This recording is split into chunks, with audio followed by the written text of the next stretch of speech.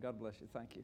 John chapter 19. Well, the last couple of Sundays I've been in a series of messages. This morning's the last part of that three-part series entitled, I Will Put My Name There. Most of you have been here for the last couple of Sundays. I know we have a few guests, few first-time visitors, and folks that might have missed a Sunday in there. And so I'll do a little catch-up with you. And so those of you that have never heard any of this, I'm going to do a quick review of the last two messages. For those of you who have heard the last two messages, I promise I will not repreach all the details, because that wouldn't be fair to you. But it will serve as a little reminder and kind of pull it all together. Now, the premise where I have come from is this. In various places in the Scripture, in the Old Testament especially, there are phrases where God speaks to His people, to King David, to King Solomon, and to His people Israel, and to others, where He speaks about a specific place on the face of the earth where He will take His people, where there His glory will come forth, where there His people will become great in the land that God had promised Abraham. Now, we know that area as the area in the city of Jerusalem. And so God says things in the Scriptures like, I will take you to a place where I will put my name, or I will take you to a place where I have put my name, or here in this place is my name, or my name is glorified in this place. There's this emphasis on the name of God in and around Jerusalem. Now, for those that of you have seen my picture of the satellite photo of the globe in space, the earth in space, you know that when you spin that earth around, spin that globe around, and go to the area of the Middle East and Africa and that area, when you spin it around, if you draw a red X right in the middle of it, Israel is almost dead center of the globe, on that side of the globe. And then right almost in the dead center of Israel is Jerusalem. And right in the dead center of Jerusalem are some amazing things that I've been sharing with you. So it is really the center of God's focus and eye on this little teeny piece of land. What is the center of the news today? Israel. What has been the center of the news, at least weekly, if not daily, since the 1940s, in 1948, actually, May 16th, 1940, Israel. When Israel came back as a nation, God said, I will use this place as my witness. But way back, thousands of years before that, God told His people, I'm going to take you to a place where I have put my name. I'm going to take you to a place where I will put my name. In fact, here's one example in Ezra chapter 6, verse 12. For those of you in the back that can't see it, that's the scripture reference. You might want to write it down. Here's an example. Ezra chapter 6, verse 12, it says, May God, who has caused His name to dwell there. May God, who has caused His name to live there, to dwell there, may He overthrow any king or people who lifts a hand to change this decree or to destroy this temple in Jerusalem. I, Darius, have decreed it. Let it be carried out with diligence. This is Ezra quoting King Darius of the Persian Empire when he was releasing some of the Jews to go back home and to rebuild the city walls and the temple itself. Even King Darius knew something about the glory of God's name being in that place. He had heard others speak of it. Perhaps God had spoken it to his heart. But Ezra recites his words, and even this king, who was the conquering nation over the people of Israel at that time, says, May God, who has caused His name to dwell there. All right, turn the page if you would. And then here's this passage of Scripture we've been looking at for the last several weeks in 2 Chronicles chapter 6, verses 1 through 10, where Solomon is dedicating the temple and he is recounting those promises that God made to his father David. Let's look with verse 6 this morning. Instead of reading it all, just verse 6. And Solomon is quoting the Lord, and he says, the Lord says, Yet I have chosen Jerusalem that my name may be there. And I have chosen David to be over my people Israel. And he goes on. He says, Now it was in the heart of my father David, Solomon would say, to build a temple for the name of the Lord, God of Israel. But the Lord said to my father David, Whereas it was in your heart to build a temple for my name, you did well in that it was in your heart. Nevertheless, you shall not build this temple, but your son, who will come from your body, he shall build the temple for my name. So the Lord has fulfilled His word which He spoke, and I have filled the position of my father David, and I sit on the throne of Israel as the Lord promised, and I have built the temple for the name of the Lord God of Israel. You see this emphasis on the name of God somehow being in this area.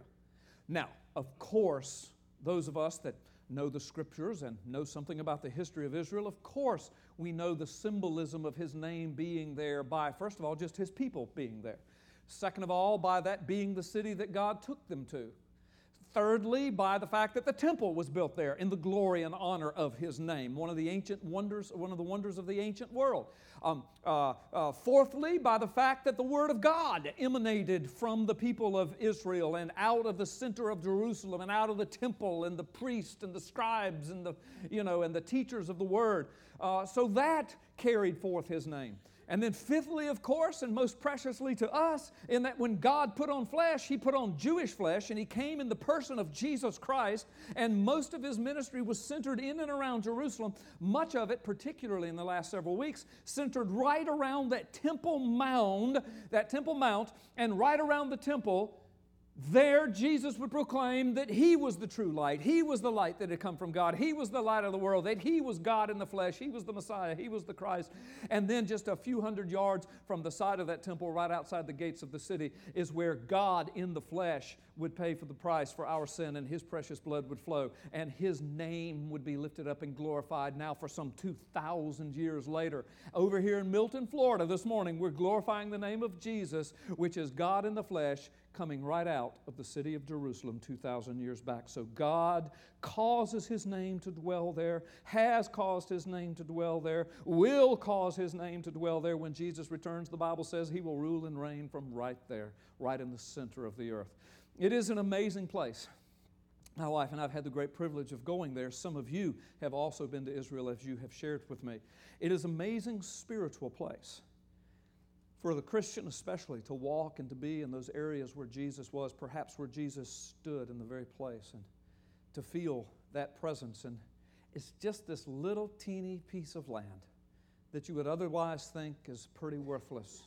Yet humankind for thousands of years have been fighting to occupy that land. It is so rich in resources. It's a military strategic location. It's an economically strategic location. It is rich in natural resources. I've read several reports. I don't know how factual they are, but they claim that that area has almost every natural resource that is found in the world except oil. They have not discovered oil there. Gold is there, diamonds there, silver's there, minerals, the salt, the great, the Dead Sea and all the minerals that come from that are there. The vegetables and fruits that grow over there are unbelievable. The soil is rich. You find everything there from desert climate and beautiful tropical resorts all the way to mountains with snow on them that you can ski in this little teeny stretch of land. Beautiful lakes, beautiful rivers, beautiful streams, the Mediterranean Sea, all in this little teeny stretch of land. Everything that you could want on the face of the earth is found in this one little spot right in the center of the earth. And right in the center of that stretch of land is Jerusalem. And right in the center of that, I propose to you, God has literally put His name. Now, we know these symbolic ways, the temple, the Word, etc. But what I have undertaken to show you in these last couple of weeks are the three ways that I believe the Lord has shown to me where God has literally put His name there. I'm not the only one in the world to see these things. Other people are seeing them all over the world now. And I think that it is a sign of being in the last days. As God told Daniel, keep this stuff sealed that I've shown you until the last days. And I think a lot of these amazing truths and secrets and riches of God's glory are being unveiled in these last days before the return of Jesus Christ. So I pray that you will enjoy what you see this morning, especially in point number 3, which none of you have seen unless you saw this some 3, 4, 5 years ago when I preached this message. But if you haven't seen it, I pray that God will use this to thrill your heart. When He said, I will put my name there, not only did He mean it in the dimensional plane that we can see clearly through the Word, the temple, the Word, Jesus, but also in another plane and dimension where He literally meant that He put His name there. Now, let me do a quick review and to show you the first 2 ways that I have already shown you why I think God has literally put His name in the city of Jerusalem and in that area. Click the page if you would. Click it again, please. Thank you. All right. There's the Hebrew alphabet. The Shin is the 21st of 22 letters. For those of you that were counting the letters before and telling me that I was wrong, what you see, I've underlined several sounds that are represented by different letter shapes. That's similar to our English language. If I spell the word tough, it's T-O-U-F, right? No, T-O-U-G-H. Well, a G-H, what sound does it make?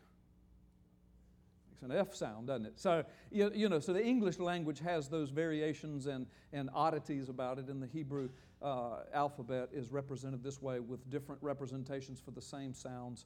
So, but there are actually 22 letters represented, or 22 sounds of the Hebrew alphabet. The 21st one is the letter Shin. Now, what's amazing about that letter Shin, that's the one circled, of course, there, is that the letter Shin was chosen by the ancient Hebrews many thousands of years ago to be the letter to represent the name of God, the holy name of God.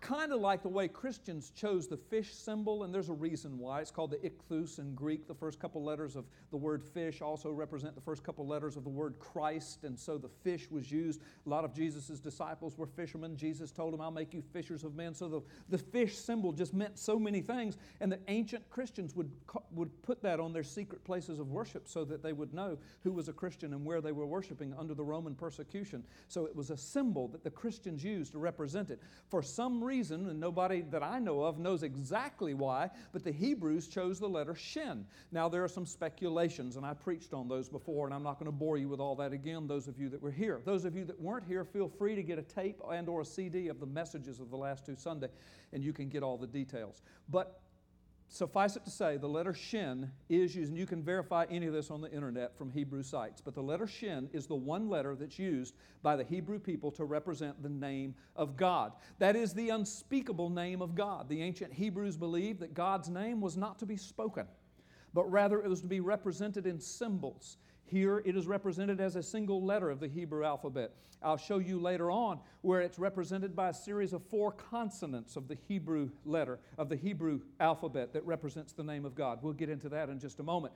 But for right now, the 21st letter of the Hebrew alphabet is used to represent the name of God. It still is today among Orthodox Hebrews today, the letter Shin. Now, so when we look at Jerusalem, what do we find? Click the page if you will. What we find is that the valleys in and around Jerusalem actually join together to make a perfect Hebrew Shin. And the valleys are Kidron Valley, the Tyropoeon Valley, and the Hinnom Valley. I preached on this. I gave the meanings of all of those in the biblical, where you can find them in the Scriptures and what they mean. But for those of you that are new to this, I'm not going to go back and re-preach it, but just suffice it to say there are 3 valleys. There's a map. I did not draw those brown spots on the map. Those maps, that map looks just like what your map looks like in the back of your Bible. I told the folks that were here before that I showed this map to my Hebrew tour guide in Israel. I outlined it with my finger. I showed him those valleys, and he said, oh my goodness. He said, that's a Shin. He said that. That's a Shin. That's the name of God. Our city is on the name of God. He said, I've never seen this before. I must tell everybody this.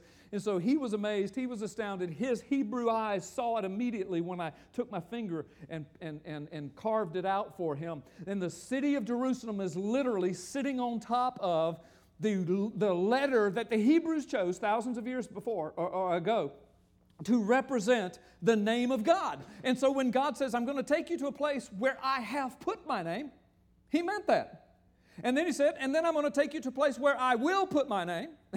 He meant that. He said, and I'm going to take you to a place where I have caused my name to dwell and to live. And of course, in Jesus Christ, His name lived in that place. And His name dwells there in the valleys. His name has been there, was there, is there, will be there in Jerusalem. Do you see that? Isn't that awesome? The depth of when God speaks. You can give Jesus a hand. When God speaks, not only does He mean what He says at the surface level we understand, but oftentimes when God speaks, He means it at several dimensions, sometimes beyond our ability to even comprehend.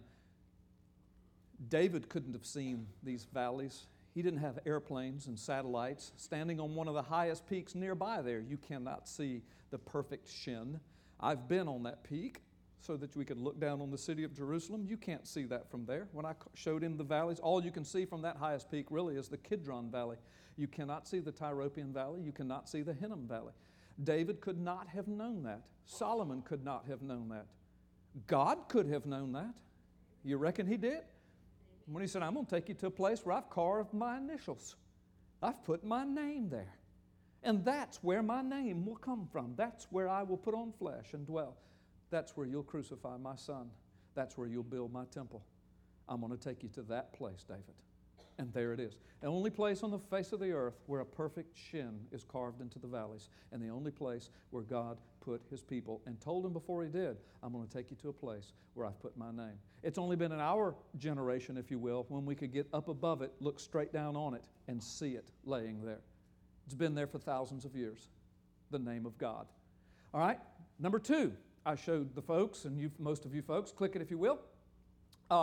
So on that city, where that city is built, now if you can see, you see the little black lines, those are streets and ways, but then you see the thick black line, that represents the city walls of ancient Jerusalem, and you can see how it eventually spread out into the two valleys of the Kidron Valley and the Tyropoeon Valley. The Hinnom Valley is on the outside left over there. That was the garbage dump. That was the trash dump, of course. Jesus used that as an illustration of hell several times in the Scripture. The Gehenna, He would call it, and it's burning and it's filth and it's just stench and the heat, and He used that as an example. But you can see, but the original city where David settled is down here in the red, called the City of David, or Zion, and then it's spread out up the mountain range over to the head Ophel, and above to the head Moriah, where the Temple Mount was built in the temple, and then the rest of the city built around there.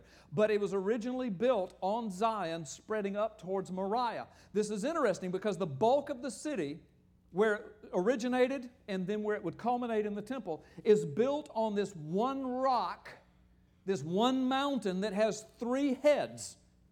One rock, 3 heads, one God, 3 persons. And the thing is, when you study the names of these mountains that God's people gave to these mountains thousands of years before Christ came and revealed to us the understanding of one God, 3 persons, before we began to understand God the Father, God the Son, God the Holy Spirit, they gave them these names, Ophel, Zion, and Moriah. These names are very meaningful. Click the page if you would. I went into great detail on these last Sunday. I will not repreach it, but basically Moriah means to see God. And in Jesus Christ we saw God. Ophel means my fortress, my strength, my tower, my stronghold, my rock, which are all names used for God the Father throughout the Old Testament. God the Father, God my rock, God my fortress, God my stronghold, God my high tower, Ophel. And that was what they used to call it. And then down below, the mountain peak Zion, and we're very familiar with that. We sing songs about marching onward to Zion, the holy city of God. Zion, we talk about going over to Zion, crossing the Jordan River. We're going to go to Zion one day. It's representative of heaven. It was the original city of David. It means the mark or the seal or the way mark. And of course, that to me represents the Holy Spirit very beautifully, because in Ephesians chapter 1, verse 6 or verse 13 and following, it says, and you also, having heard the gospel, believed and were included in Jesus Christ with us, having been marked with a seal, the Holy Spirit of God. So there you have, in the middle, Ophel, God the Father, if you will. Seated to the left hand, Zion, the mark, God the Holy Spirit, if you will. Seated to the right hand, if you will, Moriah, to see God or seen by God.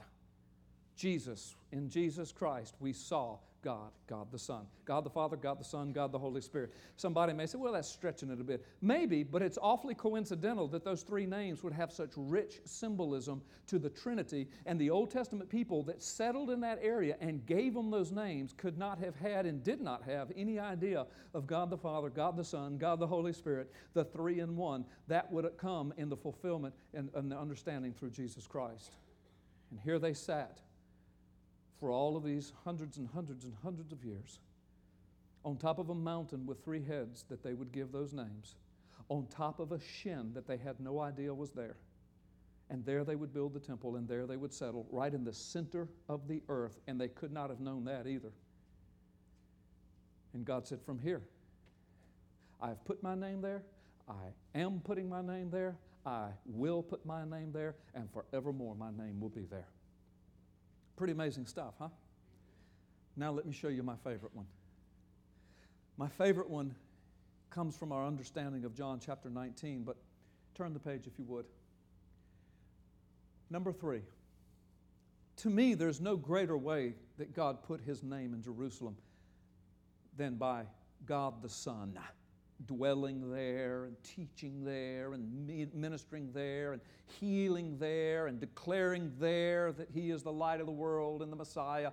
Coming into that city, coming in the eastern gate of the Temple Mount and having the people throw their cloaks and things and going up to the temple, and there within a few hundred yards being on a cross with His arms outstretched, His hands and feet nailed, and fulfilling the prophecy of Psalm 22 and Zechariah chapter 2 and Zechariah chapter 10 and others.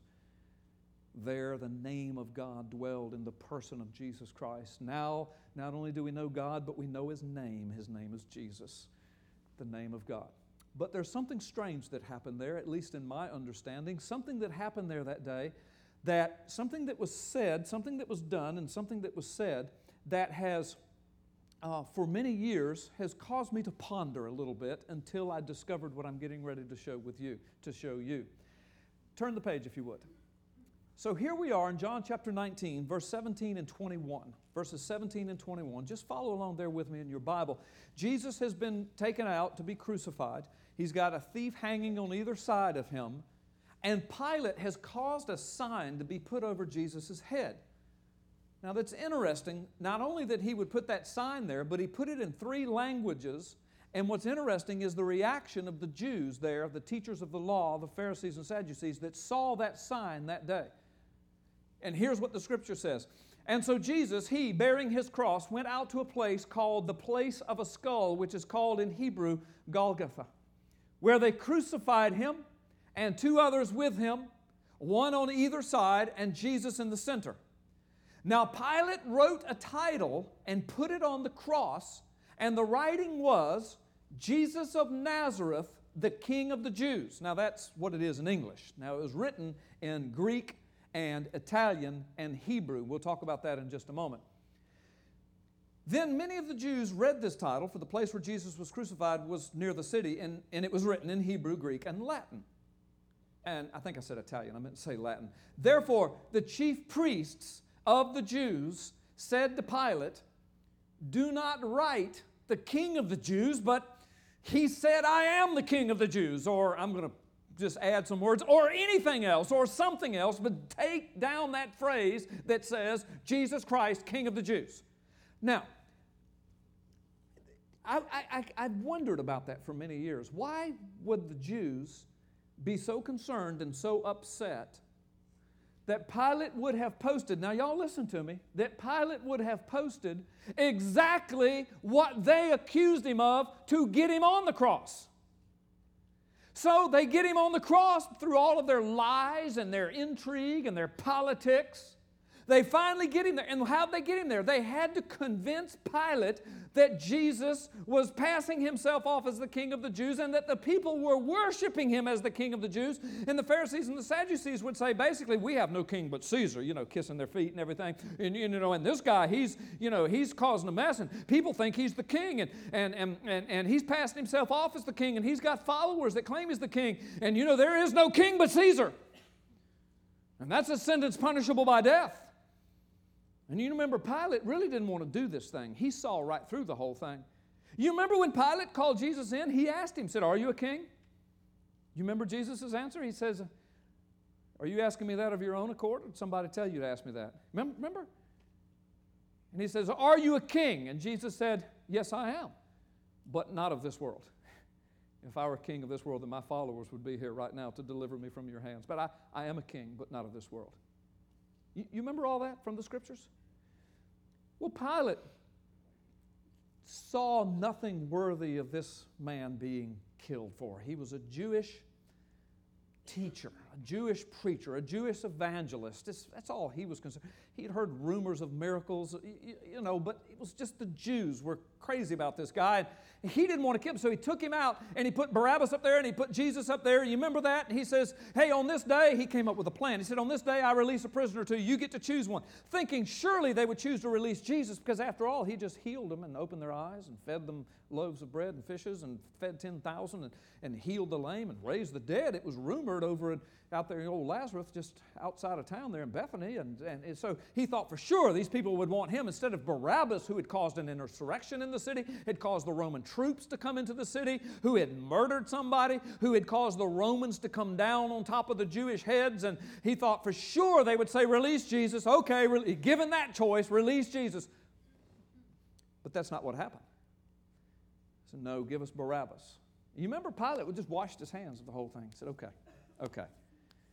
And so, Pilate, trying to keep peace with the whole thing, knowing that if he had another insurrection, the Roman government would pull him out of Judea and he would lose his governorship, he went ahead and appeased the crowd and washed his hands of the whole thing, showing that he just thought they were wrong, but he was going to do what they said.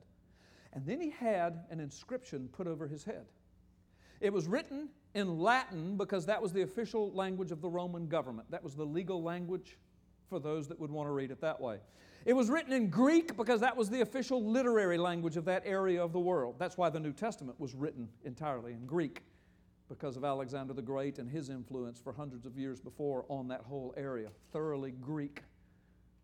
And then, of course, it was written in Hebrew because the area was filled with Jews who still spoke and understood and wrote Hebrew, or the variation in that day of Aramaic. Hebrew, Greek, and Latin. And what did he put up there? Well, he put up there what the Jews had told him. Jesus of Nazareth, the King of the Jews.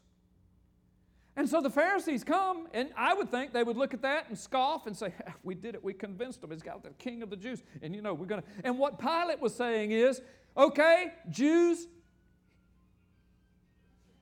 hello. Okay, is that you, Jim? That's your wife. Oh, okay. Sandy. Okay, it's you. All right. Fine. Hey, give me the phone. Let me answer it. No, you're not going to do that? Okay. I say, hello. Sandy, see, you didn't believe I'd call your name like that, did you? No, I just looked over there, saw Jim's face red, and I saw your head under the pew, so that's all right. Happens to the best of us, sugar. Happened to me before, right here in the service before, so don't you worry. All right. Now, so here's what Pilate was saying by putting that sign up there. Jesus of Nazareth, King of the Jews. Here's what I think he was saying.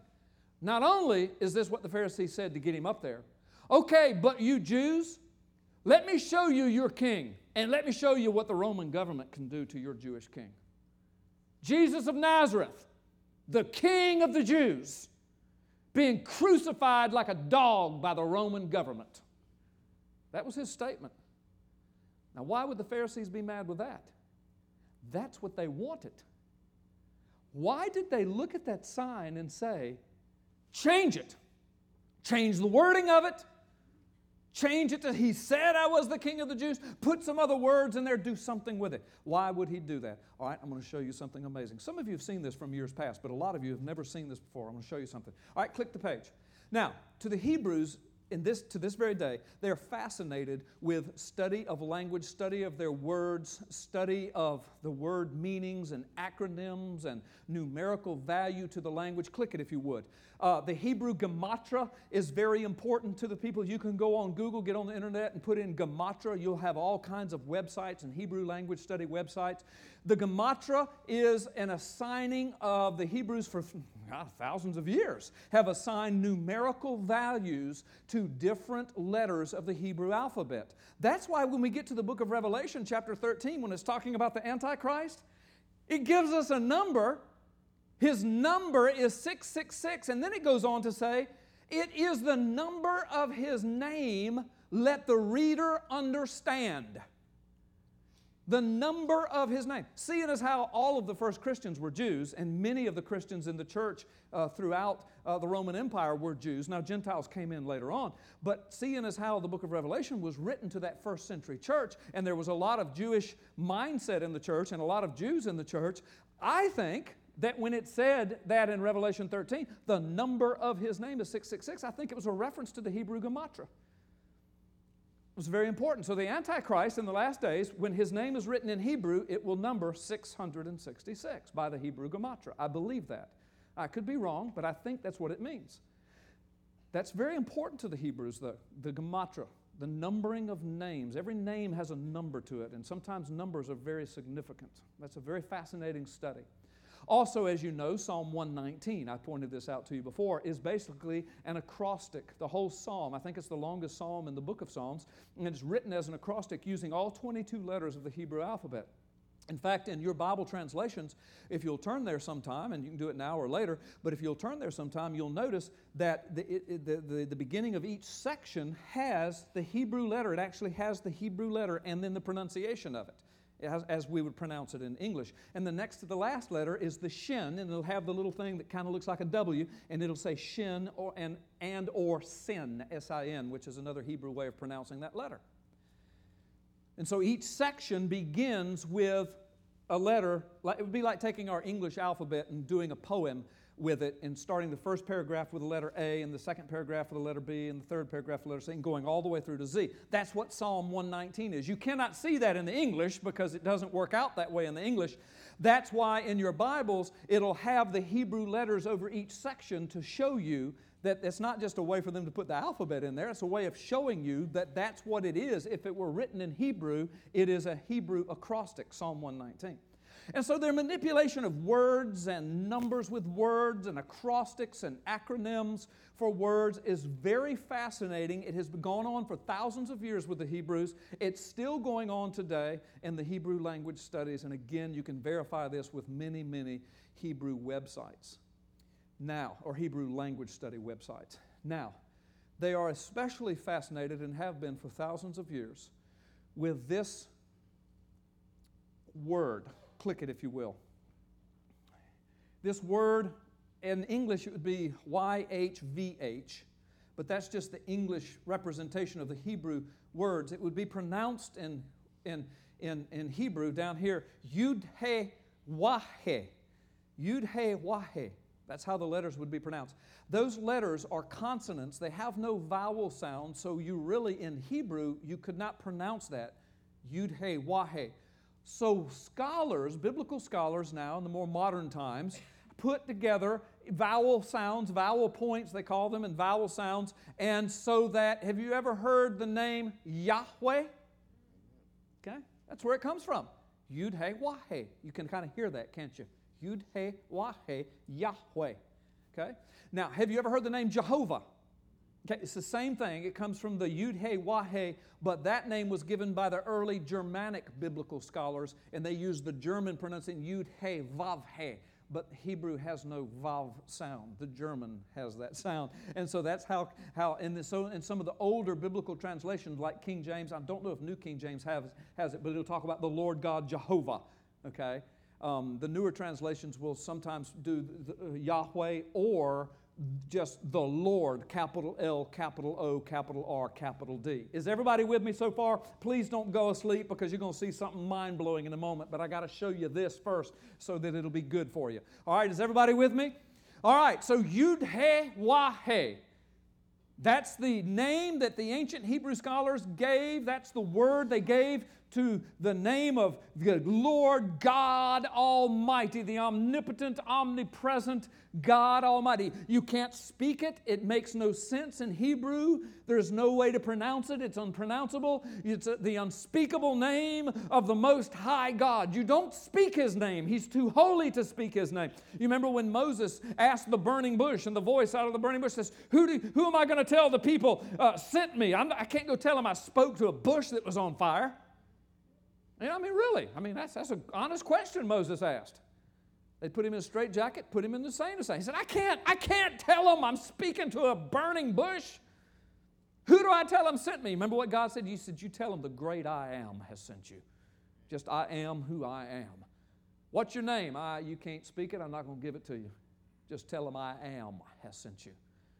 So the Hebrews had this understanding that, that to them, you don't even speak the name of God. He just is who He is. And so they have these four consonants represents the name of God. Now, something interesting. Please bear with me a little on the side. In a lot of your more modern scholarly translations, like the NIV, and I think maybe the NAS, maybe the New King James Version, I'm not sure. I'm positive about the NIV. In translating into English, you had to deal with the difficulty.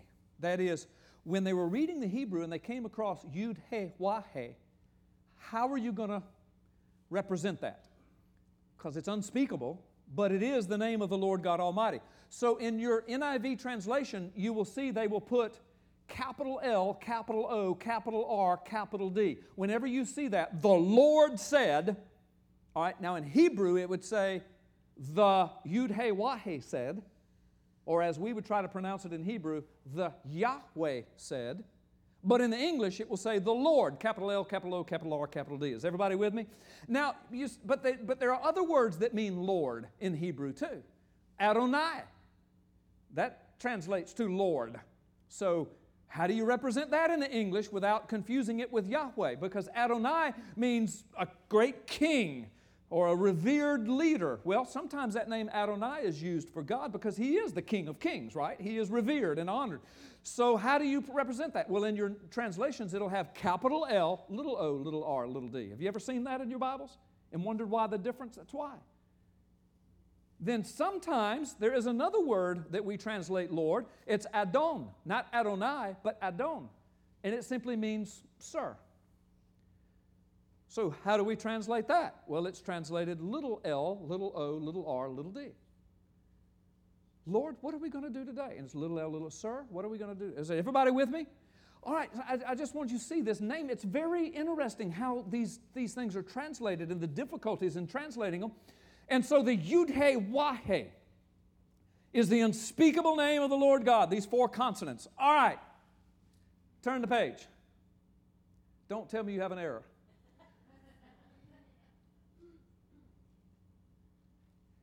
Click that off and reopen it back up if you need to.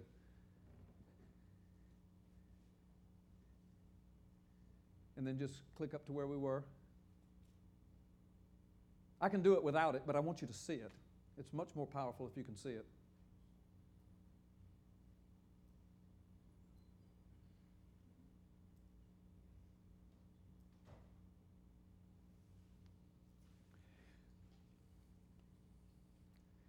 Okay, while we're waiting on that, there was an old lady with a little old dog that was going on an African safari. Y'all look at me. She was going on an African safari, and she had her little old frail poodle with her, and they were out in the African safari with the tour guides. The dog got separated and ran off. And the dog was sitting there scared and everything. All right, just leave it right there. And the dog was sitting there scared, because I got to tell the joke now, right? And he was sitting there scared. And he saw this leopard coming up behind him through the woods. And the dog said, what am I going to do? What am I going to do? And he looked and he saw this pile of bones. So he stuck his face down, started licking the bones, and said, that leopard was good. Well, the leopard heard that and went, Arr! And he slunk off into the woods. He said, man, I just escaped that bad dog just by the skin of my teeth. Well, there was a monkey sitting in the tree watching the whole thing. And the monkey thought, I can use this information for my own protection, because that leopard's always messing with me. So the monkey goes down and tells the leopard everything that happened. That leopard was mad at that little old frail poodle. Said, he has tricked me, made a fool out of me right here in the jungle. So he tells the monkey, says, jump on my back. He said, I'm going to show you what I do to an old dog that makes a fool out of me like that. So they go bounding through the woods. It's about an hour later. Well, the little poodle's still frantically looking around trying to find, his master, and he looks and he sees over his shoulder, he sees a leopard bounding through the woods with a monkey riding his back. And the leopard's just snarling and slobbering and slinging his head back and forth and showing his teeth, and the poodle just starts shaking. What am I going to do? What am I going to do? And he's having to think. So he turns around, turns his back to the leopard, and he cries out, where is that monkey that I went and sent an hour ago to bring me another leopard? At which point the leopard went, and took off. Now, the moral of that story for you young people is this. Don't you mess with us old dogs, man. We're smart. Don't mess with us. Okay. Did you got that? You liked that, didn't you? All right. Are we recovered now, brother? Okay, thanks. Okay. Yud-He-Wah-He. Has everybody got that? Okay, now Pilate wrote a title, put it on the cross, and the writing was Jesus of Nazareth, the King of the Jews. That's what the Bible says. And it says it was written in Hebrew, Latin, and in Greek. All right? So click it one time. There it is in Latin. If you were to write it in Latin, there it is. I'm not going to try to pronounce it. I don't want to butcher the Latin language. I butcher the English and the Spanish language enough, so I will not speak it, but you can see it. Do you see in the parentheses INRI? That is an acronym for the first word, the second word, the third word, the fourth word, the first letter. Do you see that? INRI. How many of you in here are ex-Catholics? We had a bunch in the first service. Okay, a bunch in here. You know that that is the acronym for what was written above Jesus' head. The Catholics call it the INRI, I think. Okay? Some Catholics don't even know that it's an acronym for the Latin written above. But it's just, you know, if you've ever seen a Catholic crucifix or if you've been in a Catholic church and you see with Jesus represented on the cross, usually, and his head's down, and above him is this scroll, and it doesn't have all three, and it doesn't even write out the whole Latin text. It just has INRI. Why is that? Well, the Catholics used an acronym. The Latin Romans used an acronym for what was written above Jesus' head. What does it stand for? It stands for Jesus of Nazareth, King of the Jews. Is everybody with me?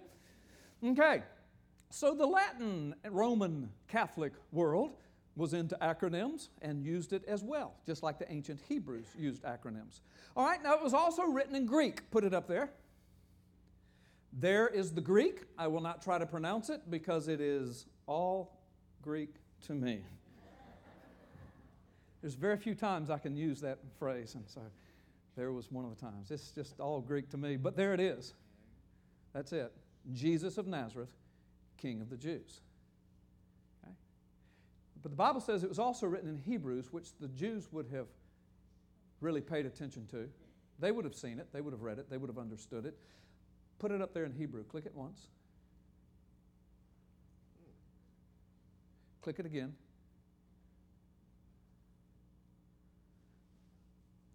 I think that's why. I think that's why those Hebrews walked out there that day when they told him, he's the king of the Jews, to kill him. Pilate said, okay, here's your king. I'm going to show you what I do to the king. Here's the king of the Jews, kill him. The Pharisees go out there and they look, Jesus of Nazareth, King of the Jews, in Hebrew, Yud-He-Wah-He, the unspeakable name of the Almighty God posted above his head. And they cried out, change it, put anything you want there. Put he claimed to be the King of the Jews. Put he said he was the King of the Jews. Take it down or do something, but change those words. Don't have the sentence up there, Jesus of Nazareth, King of the Jews, because we see Yahweh. He is not Yahweh. But what do we say? Oh, yes, he is. Yahweh. Not only did God carve his name with his initials in the valleys, not only did he form that city on top of that rock with 3 heads and put it in the hearts of the people to put those names there. Not only did he put the temple there, not only when he put on flesh did he do his ministry there, did he teach there. Not only did God the Son allow himself to be crucified there for our sins, but God the Father put it in the heart of a pagan governor to post over the head of his Son, Yahweh is here. Give the Lord a hand. Not only that, but where was Jesus crucified? Moriah. What does Moriah mean? To see God. To see him. God says, come. I'll take you, David, to a place where I have put my name, and a place where I will put my name, and a place where I have caused my name to live. It's a holy place. I will take you there. Now, before I close, I want to show you one more neat thing about that name that the ancient Hebrews could not have known, and it only means something to us New Testament Christians. Because that name, not only Yud-He-Wah-He, means the unspeakable name of God, not only was it the acronym for the Hebrew Jesus of Nazareth, King of the Jews, but I want to show you something else. Turn the page. Click it once. Okay, you've already seen that. Click it again. Now, if you'll take Yud-He-Wah-He and put those letters backwards, they make an acronym for another Hebrew expression. There's the Hebrew expression. I don't know how you pronounce that, but you can write it down there. Brother Jack, do you know how to pronounce that? I'm not trying to put you on the spot. Okay, that's okay. But there it is. That's the expression. The He, the Wah, the He, the Yud. All right. That's, if you read it forwards, Yud-He-Wah-He, it's the name of God. If you read it backwards, it's an acronym for that expression. Do you know what that expression is? Click it. He who is, who was, and who is to come.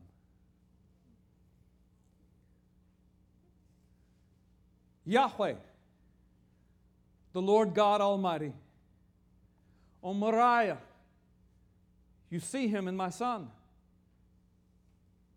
He who was, he who is, and he who is coming again. God said, I have put my name there. If you're a born-again believer in Jesus Christ, folks, I'm telling you what, don't go to the last slide. I need to close it down. If you are a born-again believer in Jesus Christ, here's what we need to ask. Who is this God who speaks a word, says, I will put my name there, and then we go and we see the temple built, we see the Word, we even see Jesus come, and we say, oh yeah, His name is there, His name is there. But then, thousands of years later, with the technology and the understanding, we look down from space, and we say, my gosh, His name is there. And then we look at the mountains upon which the city was built, and we see the words that the Hebrews gave it thousands of years before the understanding of the Trinity. And there's God the Father, God the Son, God the Holy Spirit, one rock, three heads, one, three in one. One God, three persons, God the Father, God the Son, God the Holy Spirit.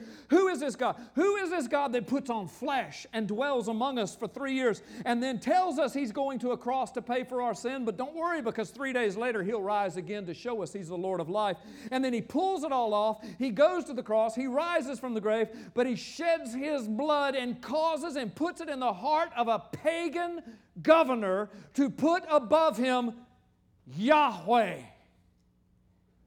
Read it the other way in New Testament times. He who was, He who is, and He who is to come.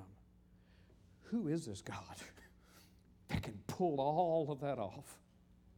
It's the same God who stretches out His hand to you today through the Holy Spirit and through the shed blood of Jesus Christ. It's the same God who says, come today.